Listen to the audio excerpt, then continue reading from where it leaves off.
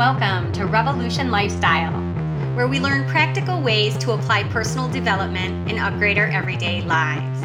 Whether you're navigating a transition, reaching for your dream life, or learning to make you priority number one, I got you. Get ready to live your life on purpose, one episode at a time. Let's go. Hi, welcome to this week's episode. This week, I want to know, who are your 5 people? And we're going to do a journal exercise. And you're probably wondering, what are you talking about? Well, Jim Rohn said, you are the average of the 5 people that you spend the most time with. And this really isn't just kind of common sense. It's actually backed up by science. Let's think about it this way.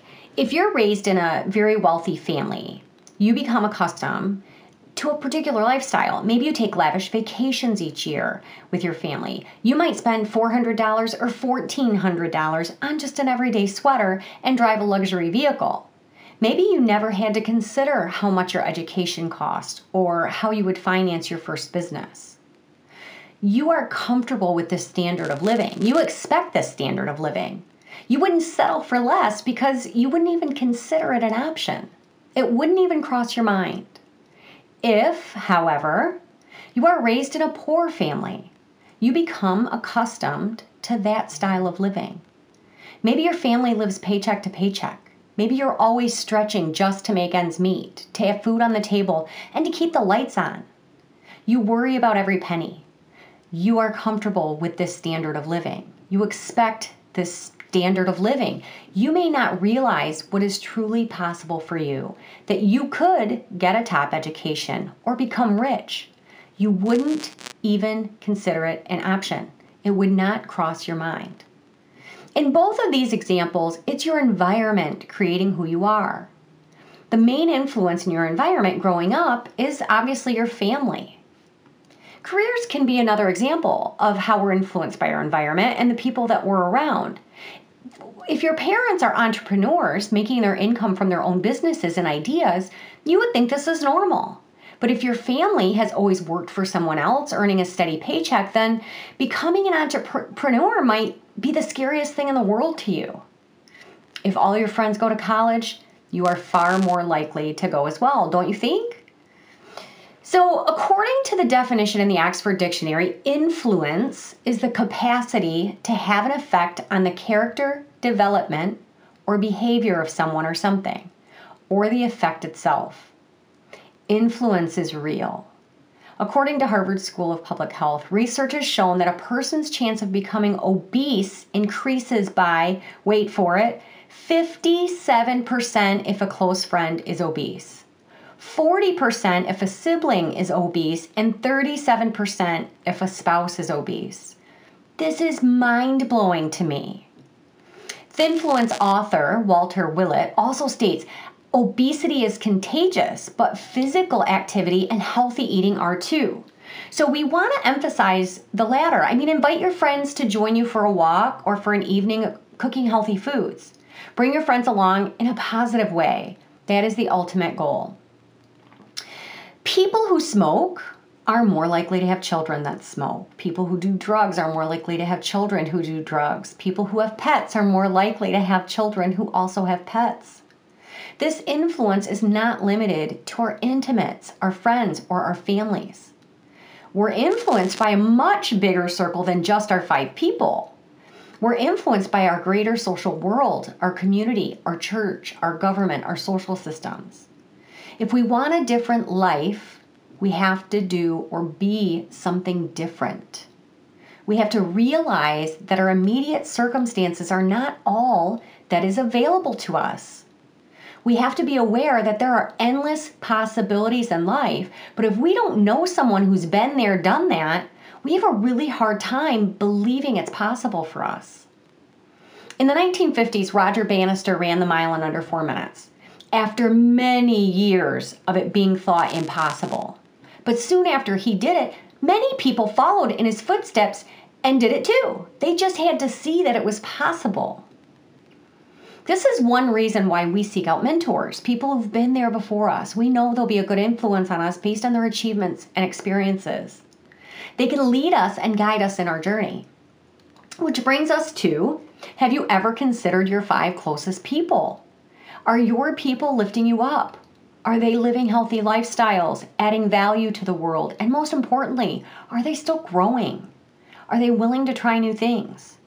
So this is where I've created a little journal exercise for you.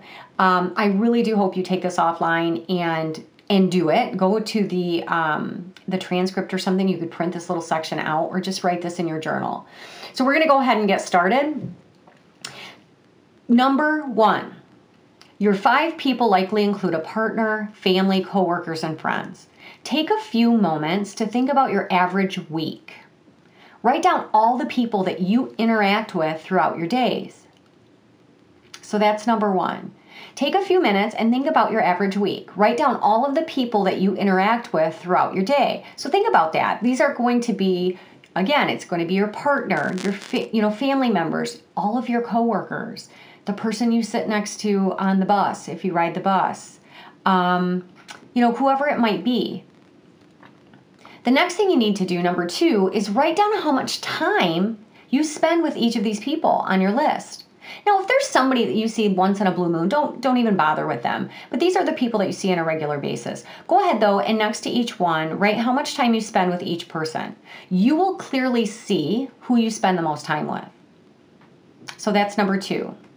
Number 3, now that you know who your 5 people are, because obviously those are going to be the top 5 you spend the most time with, evaluate your list. And what I mean by that is number 4.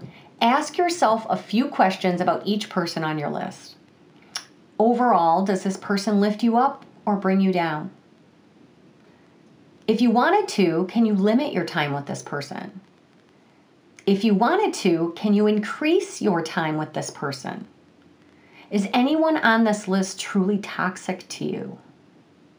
Is there anyone in your life that didn't make it to the top 5 and you wish they had? So that is number 4. Ask yourself a few questions about each person on your list. Number 5, reflect on where you are now in your life and consider where you want to be in the next year or 2. And why are you going to do this? Number 5, do you want to make some changes to your 5 people based on this? Do the people in your life support the person you are becoming? Do you want to develop new relationships to help you reach your goals? Can you identify people you would like to spend more time with?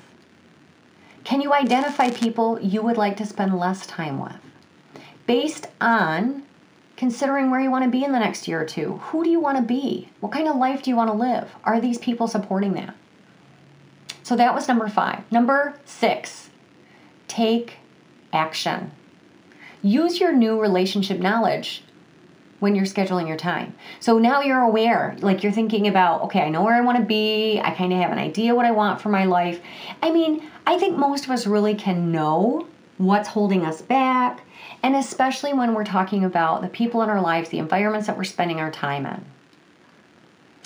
So what I mean by when you're scheduling your time, taking action in this way may look something like this. For example, say that you have a goal to get healthier and lose 20 pounds. And you see that you're spending a lot of time with your sister. She always wants to eat out at places that don't support your weight loss goals. She often teases you about your new health crazes and tries to convince you to just be the old you, the more fun you. And instead, then, of planning a lunch date with your sister, maybe you ask her to meet you at the local trail for a walk instead. And if she doesn't, then you want to start to consider the time you're spending with these people. Here's another idea. Say that you want a promotion at work and you notice that you spend a lot of time with Jenny at the office, complaining about everything wrong with the company you work for. Jenny hates her job and doesn't really have any plans to grow in her career.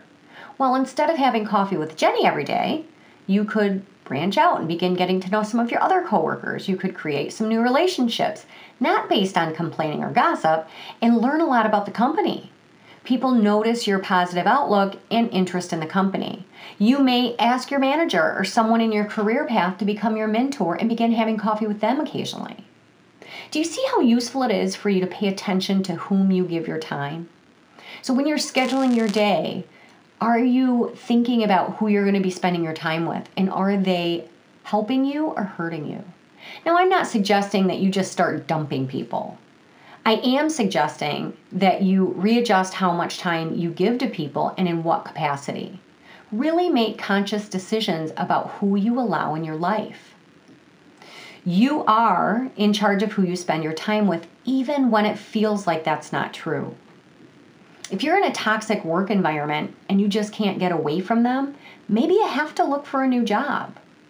If you have a family member or family members that are real downers, limit your exposure. No one says you have to attend all the events. Attend only the events they're going to allow you the space to avoid them.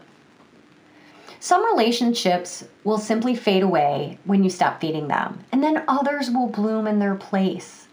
Make sure you're deciding which relationships in your life are blooming. So that's what the 5 people situation is. And I just wanted to share it with you. I think it's super useful. So just to give you a little recap, run down your day. Figure out who you're spending your time with. Are they bringing you value?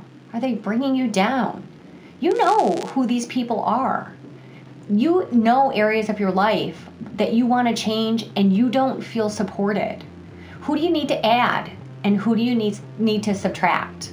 That's what we're talking about here. Well, I hope you guys find this useful. Go out to the podcast place that you subscribe to podcasts and give me a rating and review. Subscribe if you don't already. Look at this transcript if you want to do the journal exercise. And that's all I have for you guys this week. Take care.